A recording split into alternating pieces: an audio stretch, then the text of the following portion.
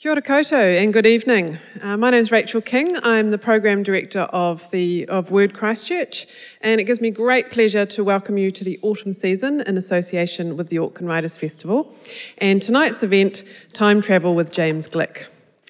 This session is chaired by Daniel Bernardi from San Francisco State University, who is the current Erskine Fellow in Film Studies at the University of Canterbury. Now, I'll leave it up to Daniel to introduce James properly, but in the meantime, I'd like first to thank some organisations who helped make this happen. The Auckland Writers Festival for sharing all of the autumn season authors with us, and thanks to our major funders, Creative New Zealand, Christchurch City Council, the Rata Foundation, and Te Runanga o Ngāi Tahu. I'd also like to acknowledge the support of UC Science and UC Arts. So please enjoy your evening, and please welcome James Gleick and Daniel Bernardi.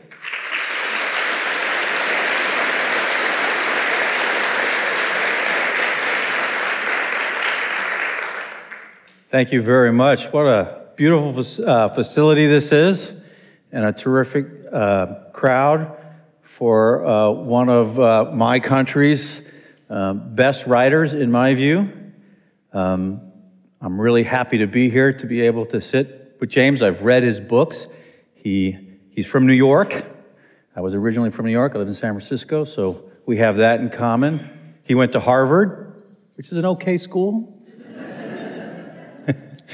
He worked for the New York Times for, I think, about 10 years and did the Metropolitan Desk and wrote about science.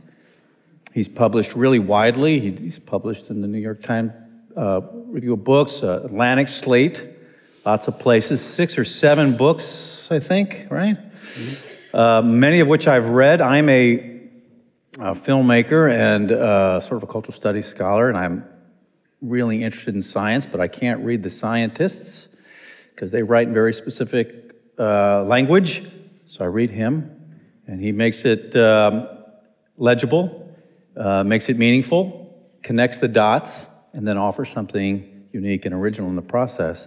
And so I'm really thrilled to be here, to be able to sit and ask you some questions. Thank you, that's very kind. And I'm thrilled to be here too.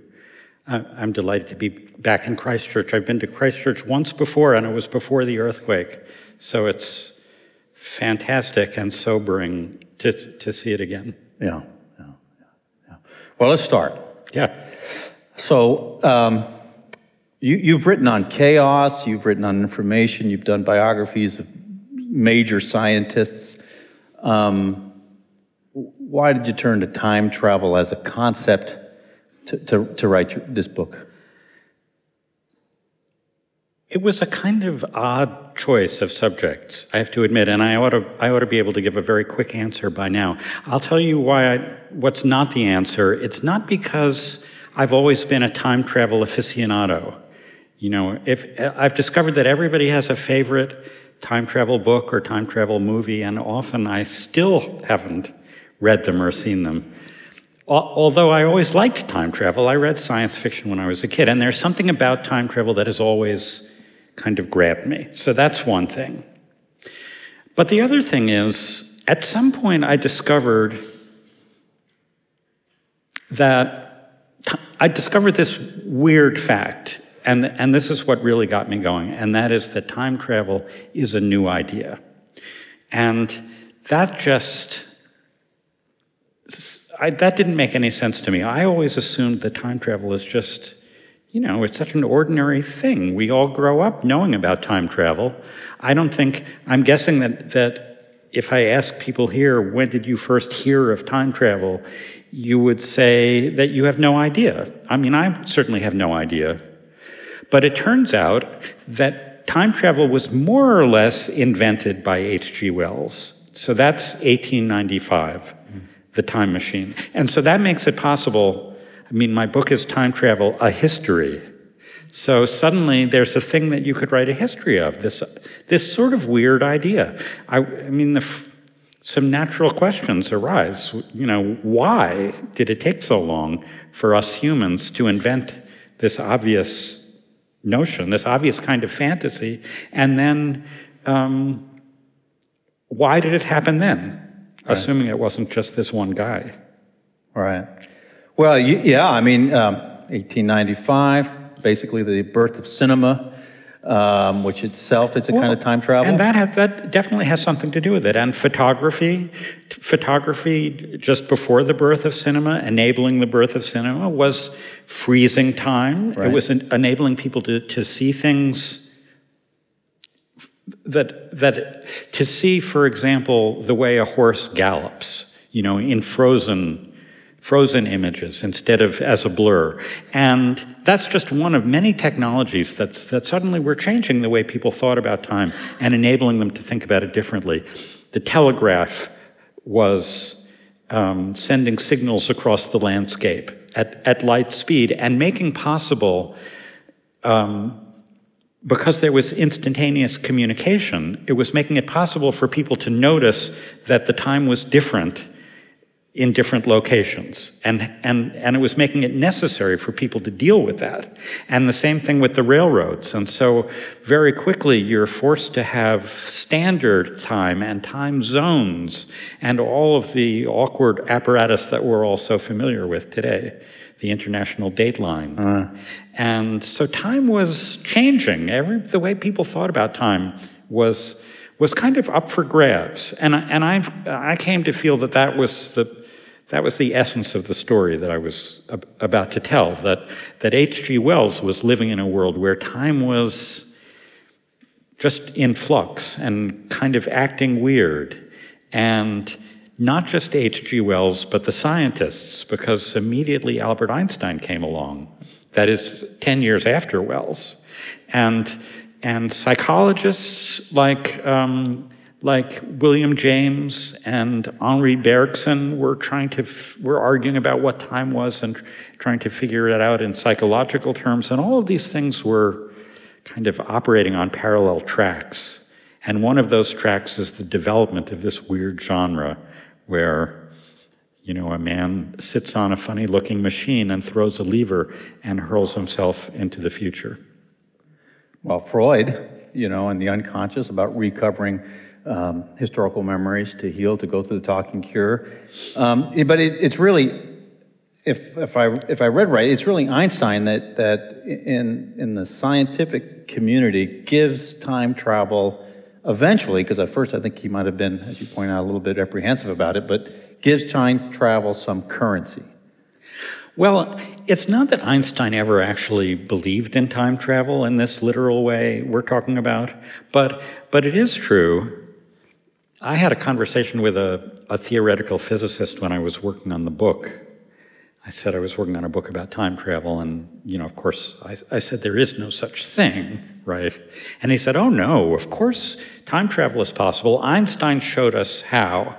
And what Einstein showed us is that if you travel at close to the speed of light, and or if you travel through a very intense gravitational field, like near a black hole, time travels more slowly for you, much more slowly. That is, Einstein, to put it another way, discovered that everyone has a kind of personal clock, that time is not absolute, as Newton had thought, that there is no perfect simultaneity across the universe. So that was a kind of disturbing and disorienting notion, this idea that you can't say that there's one time, there's one cosmic clock, God's clock, that's ticking away, and it's the same time everywhere. And so science fiction writers use this Einstein version of time travel I remember a book that I read when I was a kid where there are twins, and one of the twins stays home on Earth, and the other twin goes off to the stars on a starship. And when he comes back, his twin brother is long dead, and he marries his niece. or grandniece. So, yeah, that's a kind of time travel if you want. But in another way, it's a sort of disappointing kind of time travel because you're not leaping ahead. It's just that you're changing your personal speed, and everybody else is, well, it's also a kind of Rip Van Winkle version of time travel, sleeping into the future. And Woody Allen, as you know, has his version of that. He has a little bit of a say on that, yeah. Right. It's Sleeper, where I don't remember his name now, falls asleep and wakes up, and everyone is dead, and he's in a new world.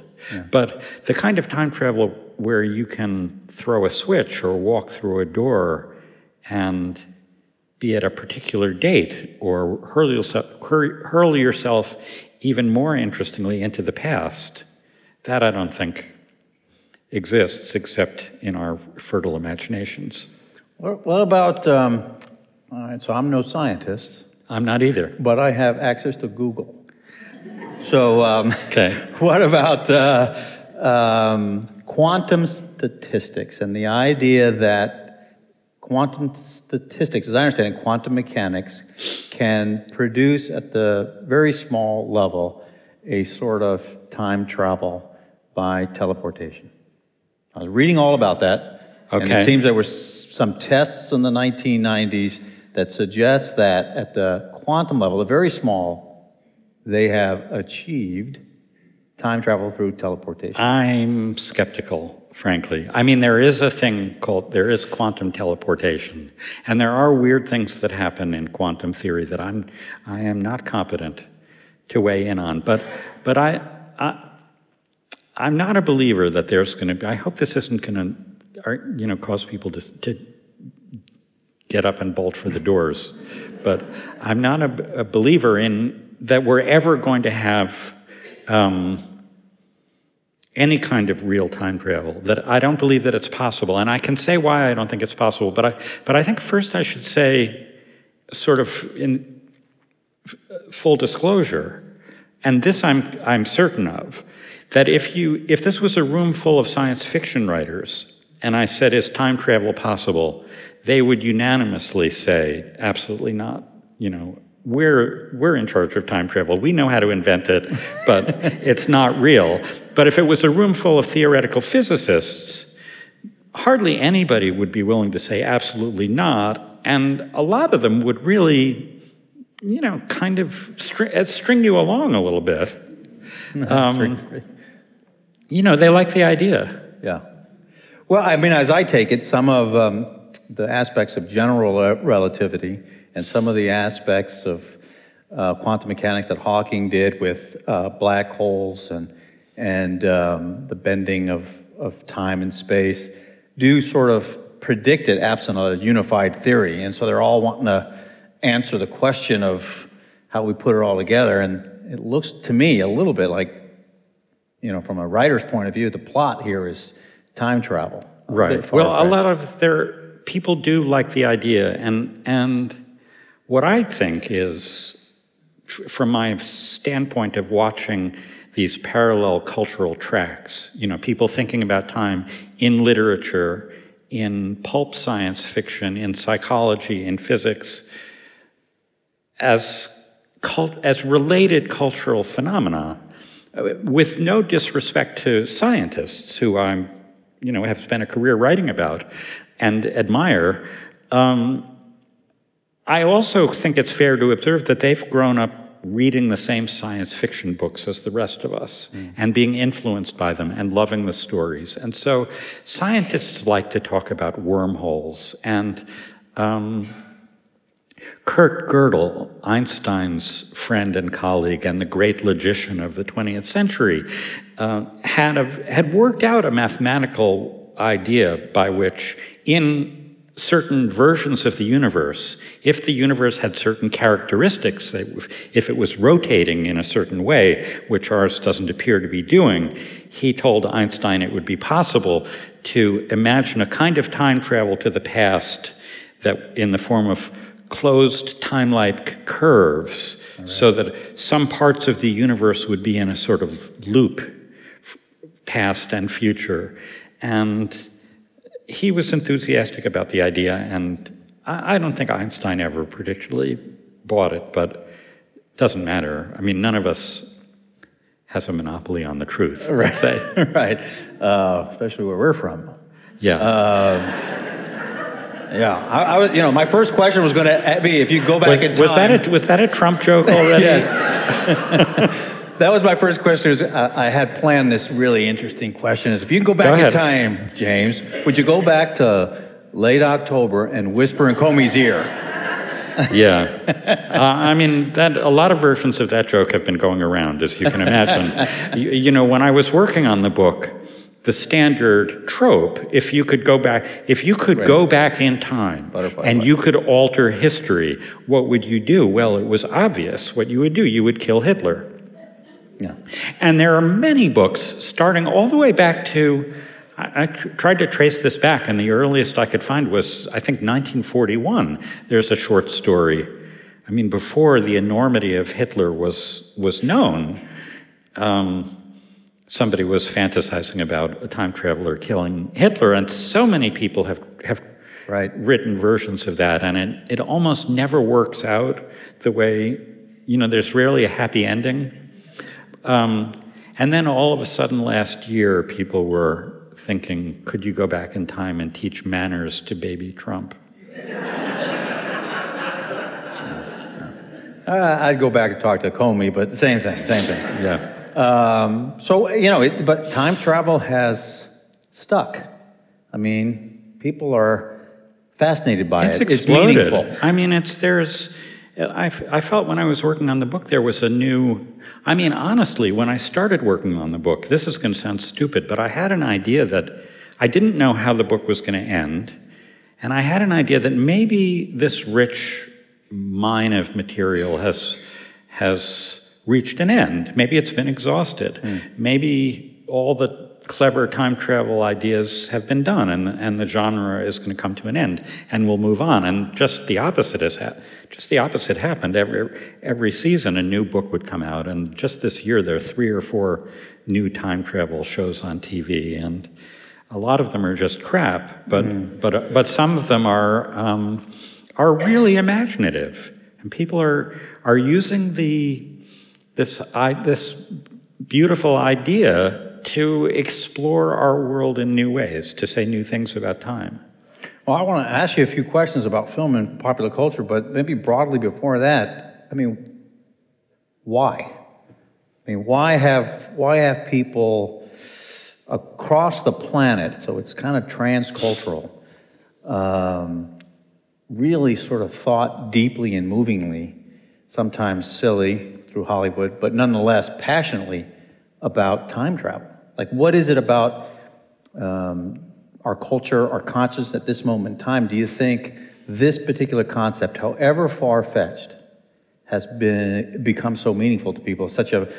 If anything, you know, some people believe it to be true, so they have faith in it, but some people look at it as a metaphor. I do have a kind of finalish answer to that question, but before the finalish answer, there's so many different ways time travel lets you explore things about philosophy or about families or about relationships. I mean, well, certainly one powerful motivation for time travel is the desire to do things over, to get a do-over. You know, you think, oh, if only I could, you know, have that conversation again, I would get it right this time. And so, you know, along those lines, I think one of the great time travel movies, even though you might not think of it as a time travel movie, is Groundhog Day, where Bill Murray wakes up at 6 o'clock every day. It's the same day. And he has to relive the day until gradually, well, I don't have to give the movie away. You've all seen it. But that's a kind of time travel, and that's one motivation for time travel.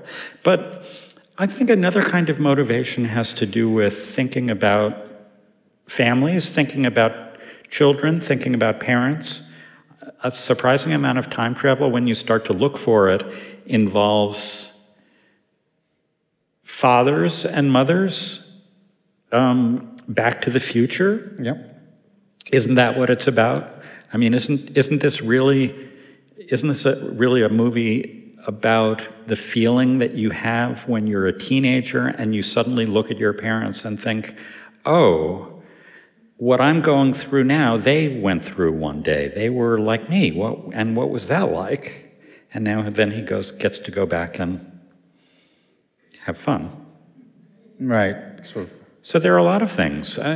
Some time travel, Wells originally it's completely clear what motivated him. He had a fascination with the future. He was extremely curious about it. And this is another part of the answer to the question of why he invented time travel when he did. Suddenly, everyone was thinking about the future. Technology was changing the world so fast that it was meaningful to ask, what's the world going to be like in a generation? How will it be transformed? And around the turn of the 20th century, around 1900, everybody was very excited. They had electricity. They imagined flying cars. Everybody was speculating about the year 2000 and speculating in an optimistic way. So that's a kind of time travel. That's the Jetsons. Is that a cultural referent here? Go into the future and everybody's going to have a lot of fun. That's not quite that version of time travel isn't quite as popular in our time, because we have generally a darker view of the future, I'd say, right? Well, yeah, I mean, I would say we do, but if you look at like a series like Star Trek, which has been on for, 50 years, they had a very specific vision of humanity's future that was a bit more progressive and a bit more optimistic. I mean, what do you make of that? True. Well, that was 50 years ago, and the different versions of Star Trek got a little bit darker, wouldn't you say? The recent films, the Abrams film, yeah. But nowadays, if you write about the future, especially if you're, I'd say, the more serious and literary a writer you are, the darker the future looks. Nobody seems particularly optimistic. When the turn of the new century arrived, the turn of the millennium, there was not a lot of, leaving literature aside for a section, leaving popular art aside, there weren't a lot of newspaper articles where people were asked to predict the wonders of the year 2100. Right. Because, well, I don't know why. I mean, maybe we feel a little betrayed by what technology has and hasn't been able to do for us. Maybe, I'm sure that part of it is concern about what we're doing to the planet, and worry about what's going to be left when we're done. So there's all kinds of pessimism. There's the Margaret Atwood version of pessimism about the future. There's a new TV series, based on her on The Handmaid's Tale, which is all too relevant in our benighted country, Daniel.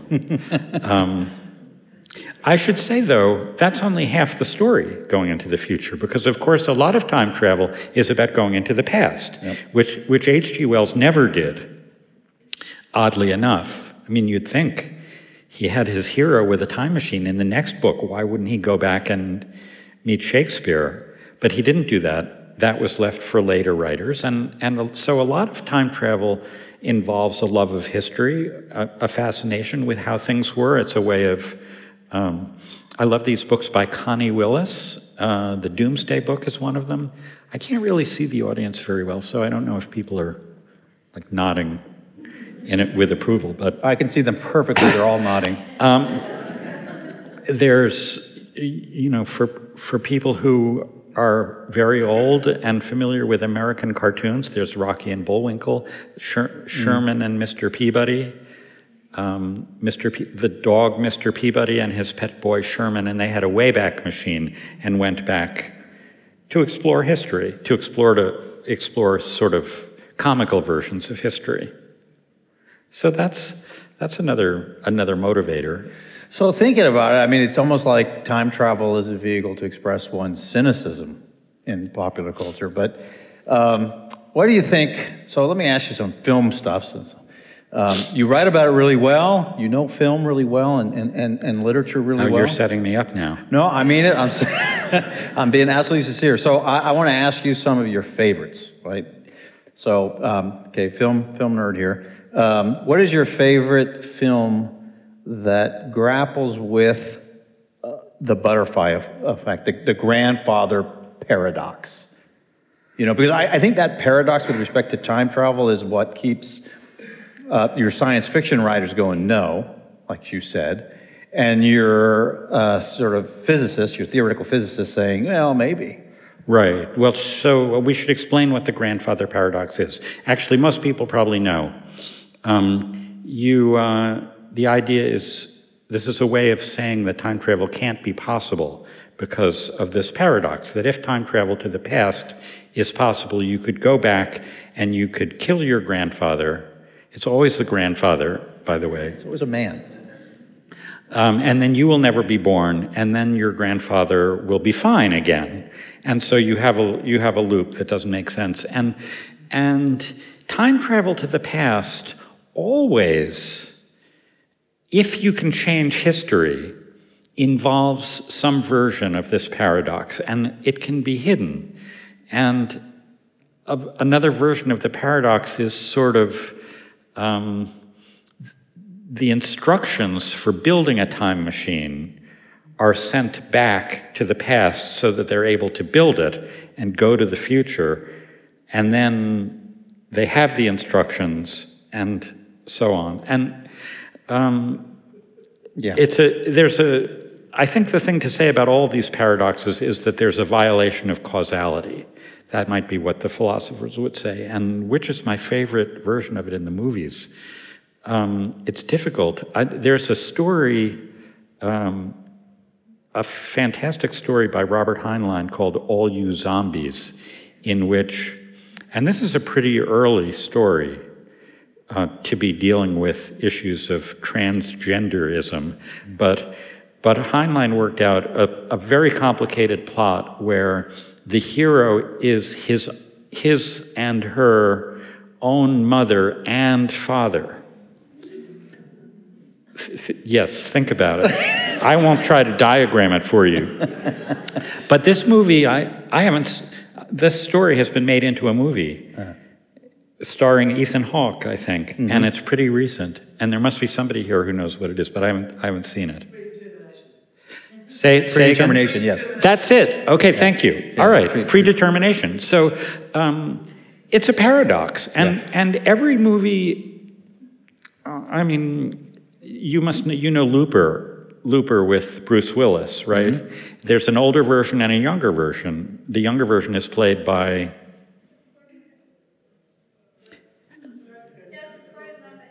Joseph Gordon-Levitt, thank you. So, and there's a great scene, it's my favorite scene in the movie, and I used it as an epigraph for one of my chapters. They meet. They're a hitman, or they are hitmen, by the way. Yep. And when they meet, the young version, Joseph Gordon-Levitt, has no idea what's going on. And of course, the older one, Bruce Willis, knows the whole story. And naturally, the younger one has a few questions, but they're in a hurry. And the older one says, look, Bruce Willis says, look, if we're going to talk about time travel shit, we're going to be sitting here making diagrams with straws all day. Yeah, that's a good one. Yeah, the paradoxes are messy, and if you let them, will make your head explode. Well, all right, so let's give another one then. Well, how about the film that you think visualizes the science of time travel the best, that really sort of time travel science? Well, you know that I don't think there is really time travel science, so I'm kind of cynical about it. Interstellar, a couple of years ago, had great pedigree because Kip Thorne, a Caltech astrophysicist, was a producer of the movie and scientific advisor, and that involved wormholes. So if you want that kind of scientific plausibility, it was sort of there. But I also felt, in the end, there's a trick that you can't get past. I mean, I do think that the challenge for filmmakers, the artistic challenge, is to disguise the trick. There's always something wrong. There's always something logically flawed. And if you can construct the movie so that the viewer leaves the theater not feeling that was ridiculous, then you've really triumphed. But I feel that's a matter of art. I was telling you backstage, I loved the movie Arrival this year, which doesn't appear at first to be a time travel movie. It seems to be a movie about aliens arriving on Earth and everybody worrying about how to deal with that. And then it turns into a very tricky and subtle kind of time travel plot that also has a very weird paradox. And I loved it. And I try to avoid reminding myself that if you really think about it logically, it doesn't work. But for me, it worked. So how did you suspend that logic for this film? What was it in the film that allowed you to do that? Well, one thing is the film is pretty hard to follow. I mean, time. Honestly, I'm not sure I would have been able to follow it if I hadn't already read the short story it was based on, right, yeah. which is called Story of Your Life by Ted Chiang, and I heartily recommend that. The trick in the trick. No, I don't want to give the movie away for people who haven't seen it. It's very good. What's your favorite time travel movie? I was interviewed for the paper. It was a really smart guy out here, and he asked me that question, and I hadn't really spent a lot of time thinking about it. So I came up with a Star Trek one, but now I've had time to think about it, and it's really something like the Planet of the Apes series, I think. Uh-huh. You know, because I mean, my profession is I'm a critical race studies scholar, so I'm always looking for how film or television or science fiction takes the future, takes time travel, takes aliens, uses it as a metaphor and allegory to talk about the contemporaneous world we live in which case race, gender, sexuality, you brought up transgender, come to fore. And so that in the 70s really did the trick. I mean, did you know, you're a New Yorker, Statue of Liberty, the whole thing? Yeah. Charlton Heston? And the fact that it's a time travel movie is sort of the punchline, right? Yeah. Again, I feel reluctant to do spoilers here, but even though that's a very old You've seen movie. The new ones aren't as good as the old ones. Do I need to tell you that? Well, there's also, there's a movie that I loved was 12 Monkeys. Bruce Willis again, with another very peculiar plot. And 12 Monkeys, it turns out, is based on a much less well-known movie, La Jetée, that you know because you're an expert. Which is a movie by the French filmmaker named Chris Marker, and it's barely a movie at all. It's 30 minutes long, it's black and white, it's still photos, and it has a very peculiar twist. Again, it's a loop, and it involves a person who witnesses a death. So I'm not going to say what the twist is, but if you've seen 12 Monkeys, it's the same, it's exactly the twist in that movie. And this is kind of leading me toward another answer to your big question, which was, you know, why time travel in the first place? And I do think that one way or another, all of time travel has something to do with mortality. Has something to do with trying to escape death. Because time, after all, time kills us, right? When we hear time's winged chariot, that's not delivering good news. And so when we get into our time machine, we're trying to escape from our inevitable deaths. And sometimes that's right in the forefront of a movie or a book. But I kind of feel that it's always lurking in the background somewhere. Do you think, I mean, you write, this is a really wonderful book, and I don't really have to say that because I'm a tenured professor, so I really mean it. That's a really wonderful book. You know science, you know it well, you've done all this other work, you're thoughtful about it, in the literal sense of thoughtful, deep.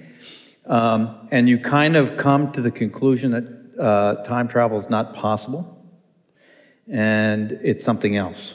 And yet you finish the book, you write it, you know. Right. So is the journey that you took as a writer, which is maybe the last few questions I'll ask before we kick it out to the audience, is the journey you took as a writer to put this together, going through what you went through, is it about what you just said? Is it about a certain fate?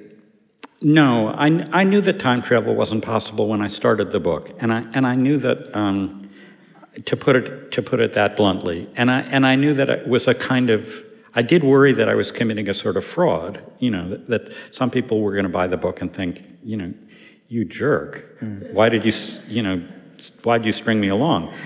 But I think it's the journey, as you call it, involves thinking deeply about what time is.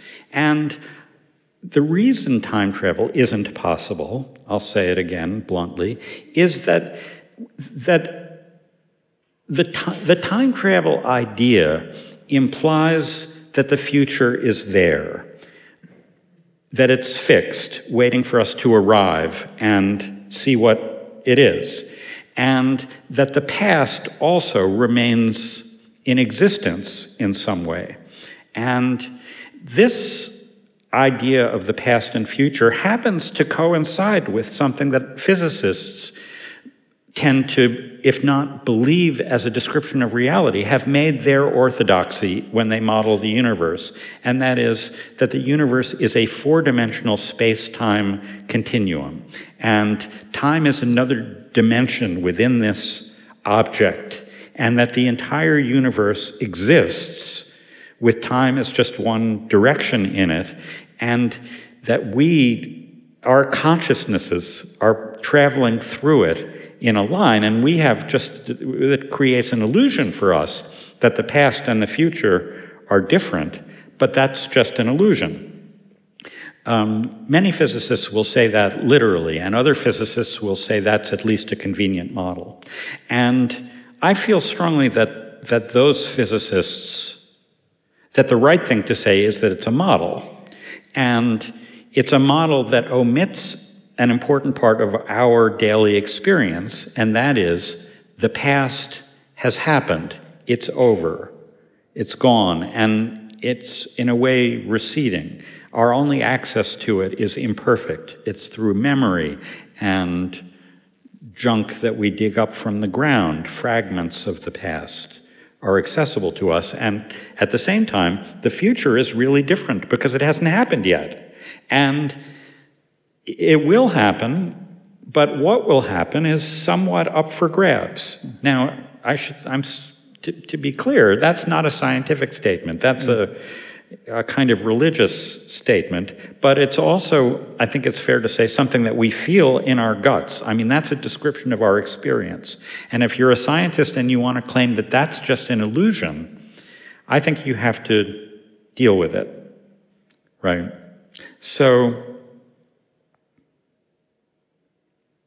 that's why time travel won't exist, but it's also why watching our great thinkers, from pulp writers to philosophers to great literary artists and filmmakers, wrestle with these questions, is watching them wrestle with the nature of time itself. Yeah. So let me, before I kick this to the audience, we've got a few more, a good time for the audience. I want to ask you, back on this journey of a writer, I think that really insightful. So and I'm asking you a question that is as much for me and I hope for the audience. So what advice do you give to the writer? I mean, you're saying you knew the end of your story before you wrote it, which a lot of writers know the end. No, I didn't know the end. I knew how I felt about time travel before I wrote. I didn't know the end, actually. I mean, the book does have an end, but things happened. But sorry, go on. Well, I guess I mean it a little bit differently. Maybe it's just me, but I'm thinking if I'm going to write a book on time travel, I'm going to think it's possible. You knew it wasn't possible before, and you wrote the book, so there's a journey there as a writer. So you want some how-to advice on how to? I mean, I got an email from a screenwriter. Very recently, asking a question like that. I don't think he'd read my book. I think maybe he Googled time travel or something. But he thought I would be an expert. And he said, so you go back he's working on a screenplay. You go back in the past. Lincoln is about to be assassinated. Now, we know that you can't change history because history happened that way. And so if your character is going to interact with people at the time, how do you make that work out logically? And So I had to, even though my first reaction was, why are you asking me? My second reaction was try to give a polite answer. And my serious answer is, that's your job. And everybody does it differently. And that's the beauty of this whole panoply of time travel storytelling, is that every writer gets to make up the rules. And they read the stuff that comes before, and then they get to either assume that that's how it is. I mean, for example, if you just read The Time Machine by H.G. Wells, you would think that one of the rules is you don't have to worry about a source of energy. Energy is free. And you also don't have to worry about the motion of the Earth through space, because your guy is just conveniently going to arrive at the same place. And most people who came after, kind of took that as permission to do it that way, but some people didn't. Some people thought, all right, I'm going to wrestle with these questions. And same thing with the paradoxes. You mentioned the butterfly effect. The butterfly effect, as a scientific idea, implies that if you make a small change in history, it's going to have enormous consequences down the road. And that is one possible assumption for a storyteller. But it's also possible for a storyteller to think, no, history has a kind of inevitability, it has a kind of flow, and you don't have to worry about being a bull in a china shop. You can go to the past and you can knock people around, and the future will work itself out, more or less. It's your choice as an artist. Well, it's one of the reasons why I like the McConaughey film. I know you didn't like it, but I like the fact that the way they visualized... Which one? You just mentioned it, and it's just skipped my mind. Oh, Interstellar. Thank you. Okay. Interstellar. The reason I liked it is because, and it was on TV here not too long ago, so I got to watch it twice, is the way they visualized time travel through a wormhole and these fissures that allowed him to communicate with his daughter through a bookshelf, but he could see the past.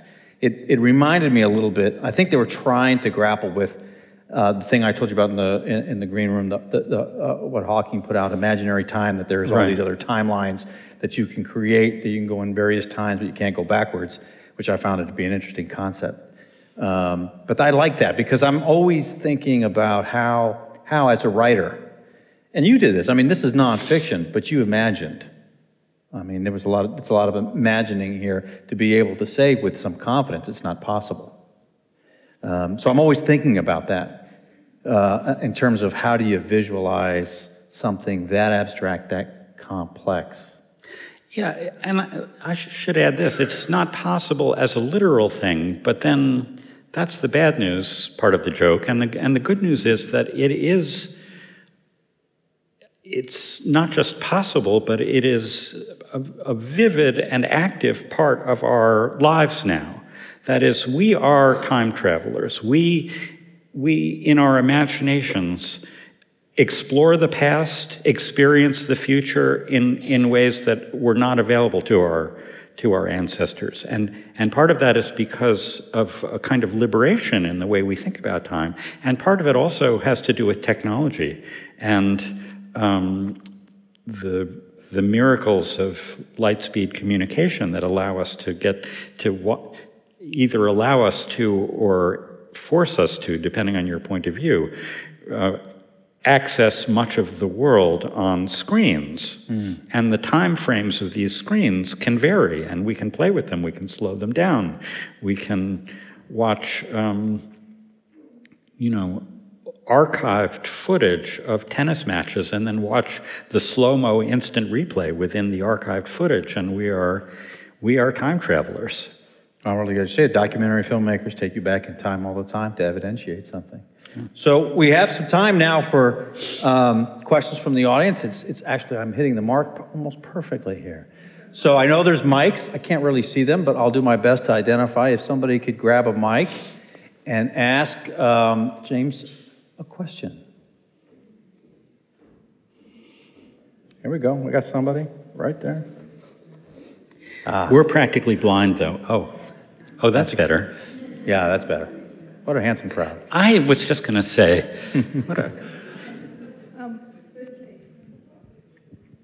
I can't believe you haven't mentioned Doctor Who, but perhaps it's your background. Probably should have done But that. secondly, if time travel isn't scientifically possible, what about freezing the present, like sleep, like cryogenics, like in Passenger, the hibernation? Is that a form of time travel that might be possible? That's possible. At least there's no reason you couldn't theoretically put yourself to sleep for a long time if that's what you want to do. And there are people who imagine that. There are people, I think, and by the way, that's also a scheme for escaping death, right? That's why, aren't there a lot of rich people now investigating cryogenics so that they can be like Woody Allen and sleep into the future? And some famous baseball players have done that. Yeah, it's a kind of time travel. I'd rather answer the Doctor Who question, though. It's true that it wasn't even a question, but I do write in the book about one particular famous time travel episode of Doctor Who. I mean, most of the time, to be fair, Doctor Who is just a kind of historical joke like Sherman and Mr. Peabody.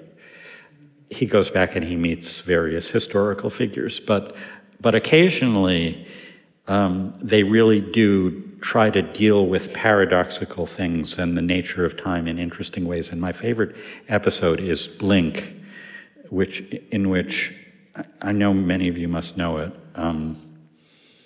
People here tend to know Doctor Who a lot better than I do. But so in Blink, we start with a young woman, Sally Sparrow, and she's in a scary old house, which is a very familiar time travel trope. Old houses are great time travel machines. And wallpaper starts to peel, and then you can see letters on the wall. Right. And it says, "Duck, Sally Sparrow, duck now." And as she groks that and ducks, a rock comes hurtling through the window or something. And so that is weird. I mean, you realize that there's some odd asynchronous communication going on here. And it's a message from the Doctor who's trapped in the past. And so this is the first imaginative thing that you deal with is if you're trapped in the past and you want to send a message to somebody in the future who will have the ability to rescue your time machine and get it back to you, how do you send a message?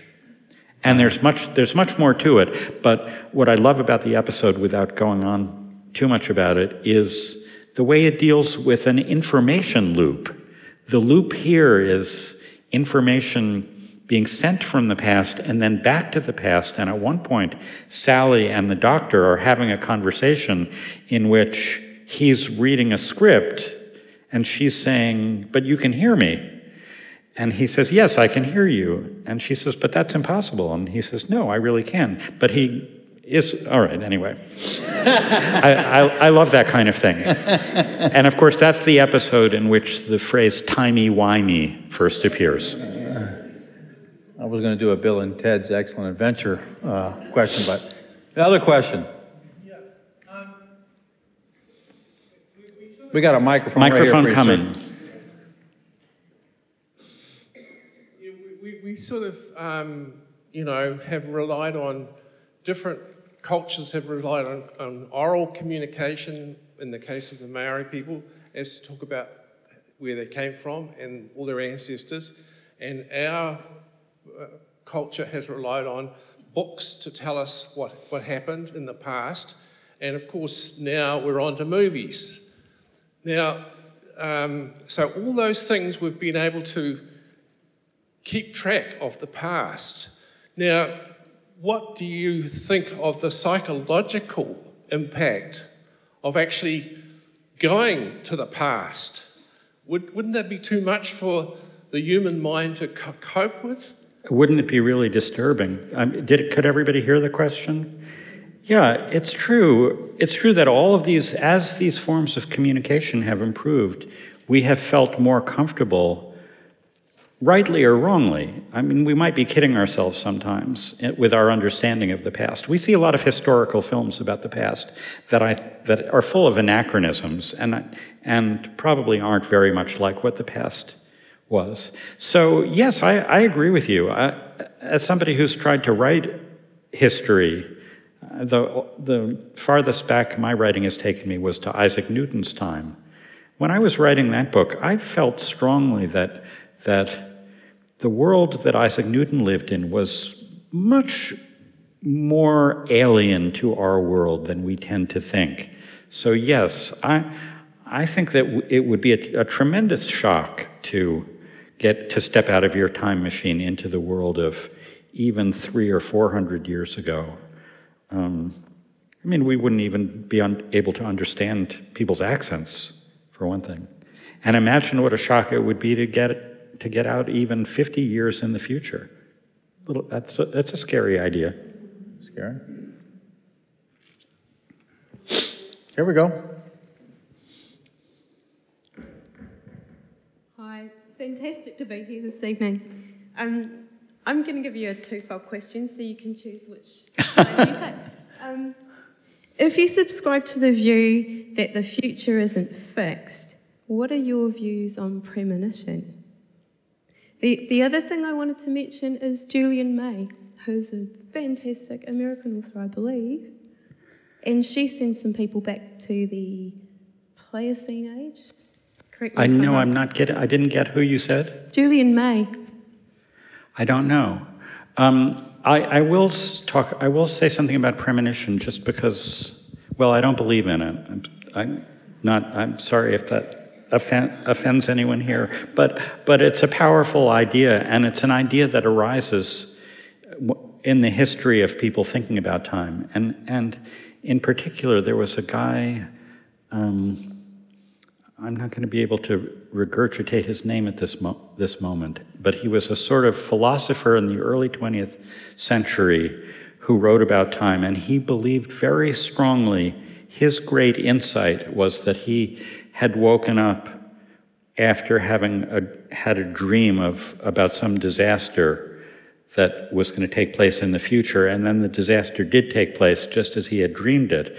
And because that experience was so real to him, he felt it required explanation. And there is no way to explain it without getting into some of what the Doctor Who people would say would be timey-wimey kinds of puzzles. Okay, got someone right in the front row, and we probably should go in the back a little bit later, up there. Science is hard, and it's conceptually hard to understand, and it's really hard to write about. But when I read your book on Isaac Newton, you took my brain places I thought would never be able to get there. Well, so now, how do you do that? How do you take complex ideas and write them in such a way that the ordinary, reasonably educated person can understand? What are the strategies you use? Well, thank you. That's a very kind question. My favorite kind of question. And to try to answer it seriously, I'll tell you how I feel. Well, I'll tell you what I do. I'm not a scientist.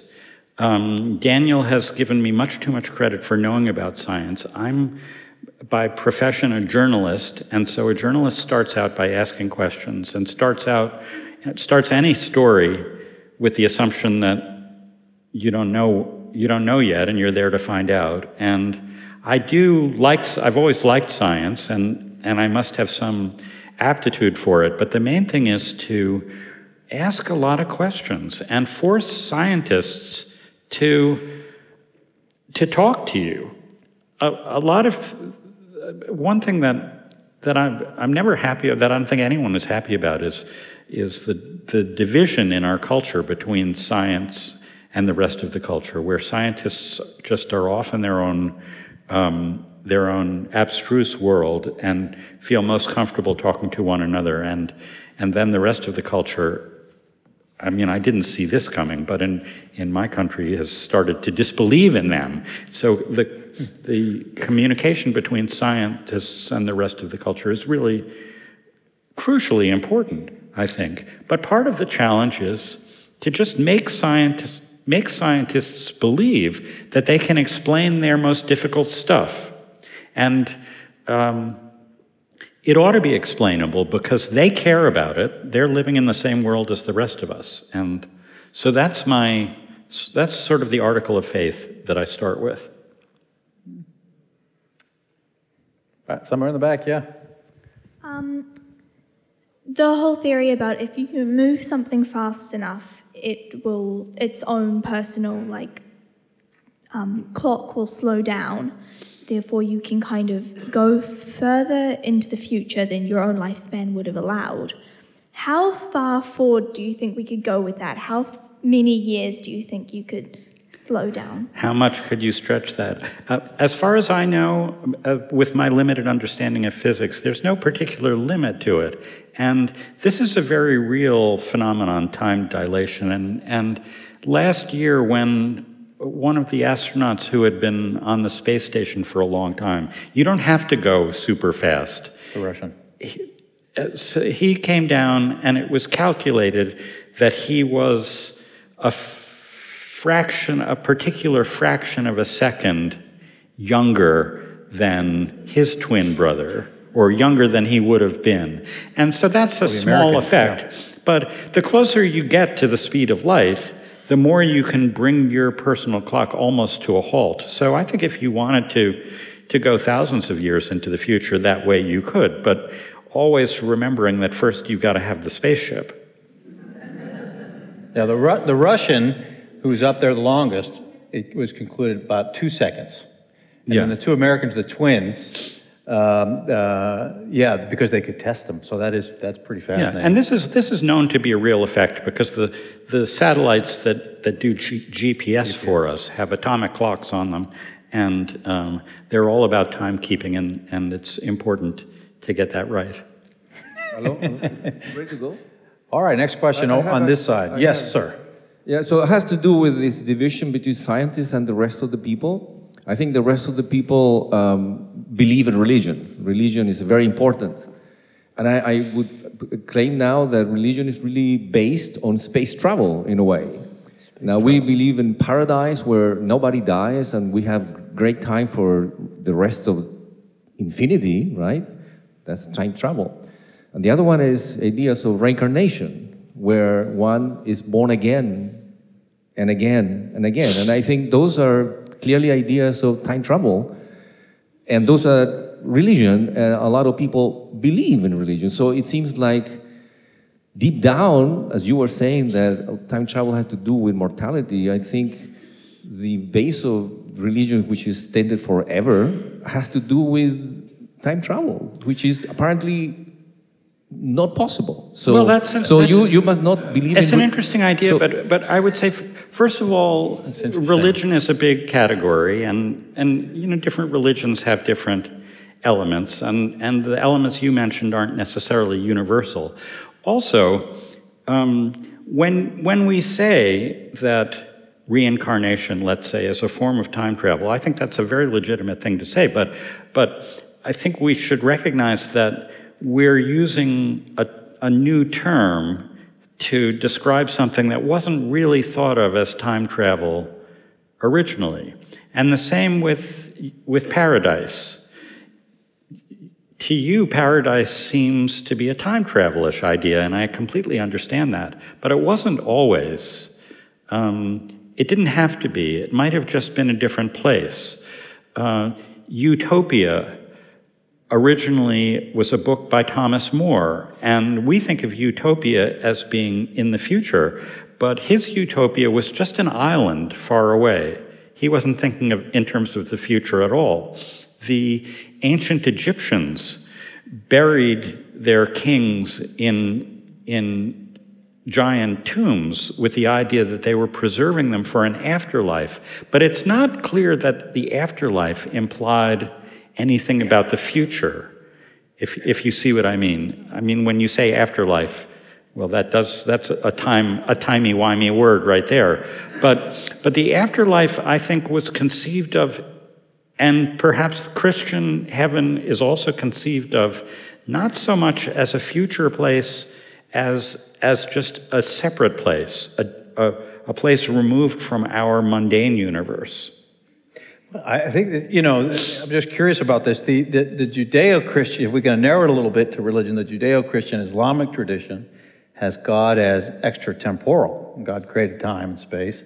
And then it tells us the future in Revelation on the Christian side of it. So in many ways, the point that I think he was making is that, at least the way I interpret it, sir, is the Judeo-Christian faith seems to be a faith about time travel. And if time travel is not possible, then the premise of the Judeo-Christian faith comes into a different kind of critical focus. I'm not sure that that's clear, actually. And I did think about that when I was working on the book. That is, what are religious views of time? Because some of the time travel stories I wrote about definitely had ideas of God in them.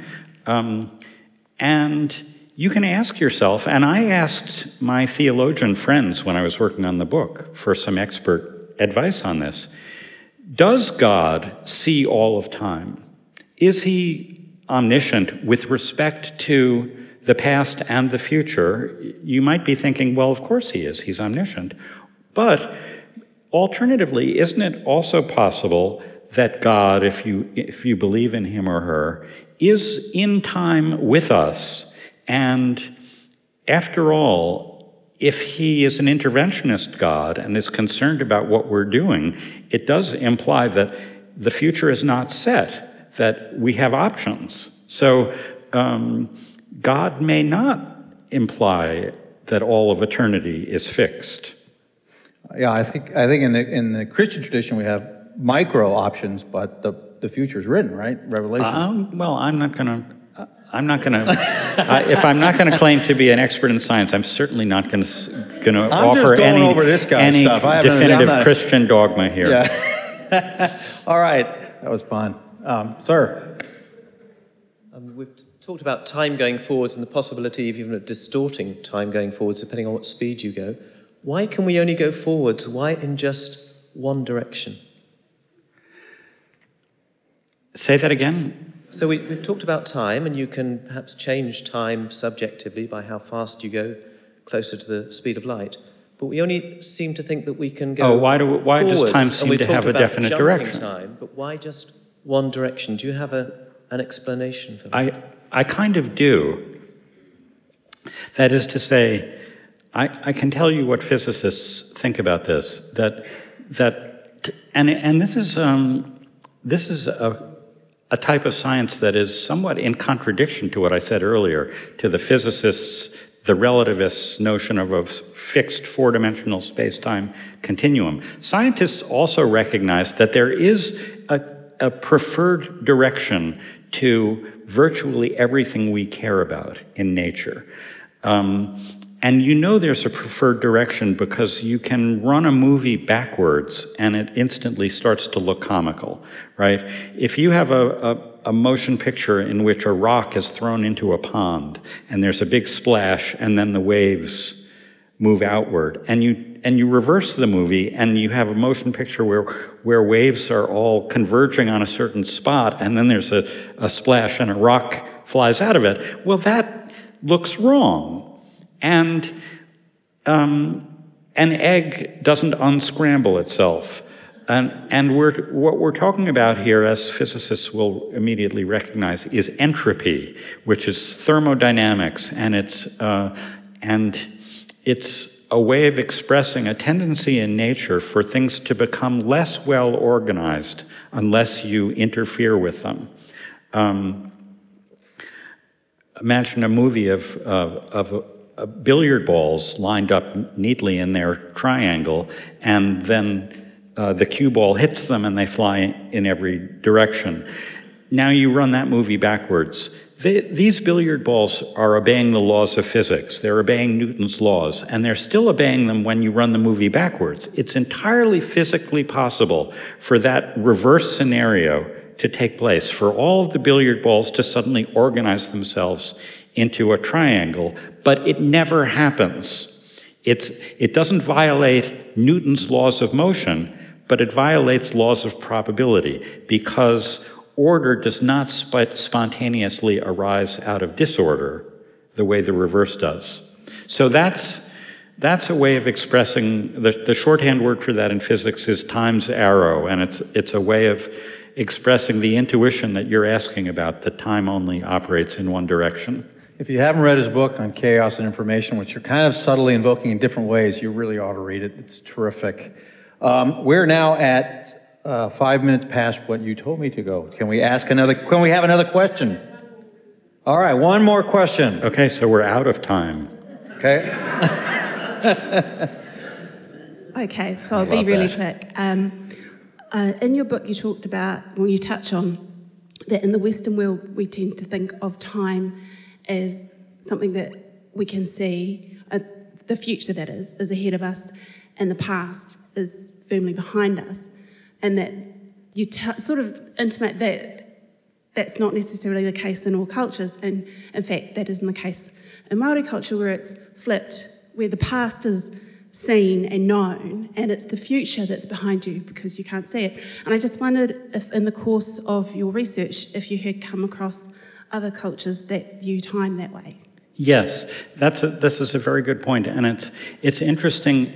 It's interesting how the words we use for time tend to condition our thinking about time, and those words vary from one language to another. There are a lot of words in English that have to do with space that we also employ in using about time, which is one reason it becomes possible to think about time as a fourth dimension, just like another dimension of space. And just as you say, it's fairly automatic in Western cultures to point to the future, point to the past, but that is not universal. And there are many cultures in which the opposite is the case. And in some Asian languages, the directionality of past and future tends to be vertical, up and down, as opposed to forward and back. So it's useful to be pushed outside of the box that we're born into. Even in science, in quantum mechanics, they visualize the future above. In certain areas of theoretical physics, they view it right to left. So I think, there's different ways in which you can really imagine the temporal order of things as you've shed light on. Well, awesome. I'm really glad I took this fellowship. This is awesome. Get to sit here with him. Thank you very much. Thank you. It's been really terrific. Thanks. And thank you all. Okay. Good.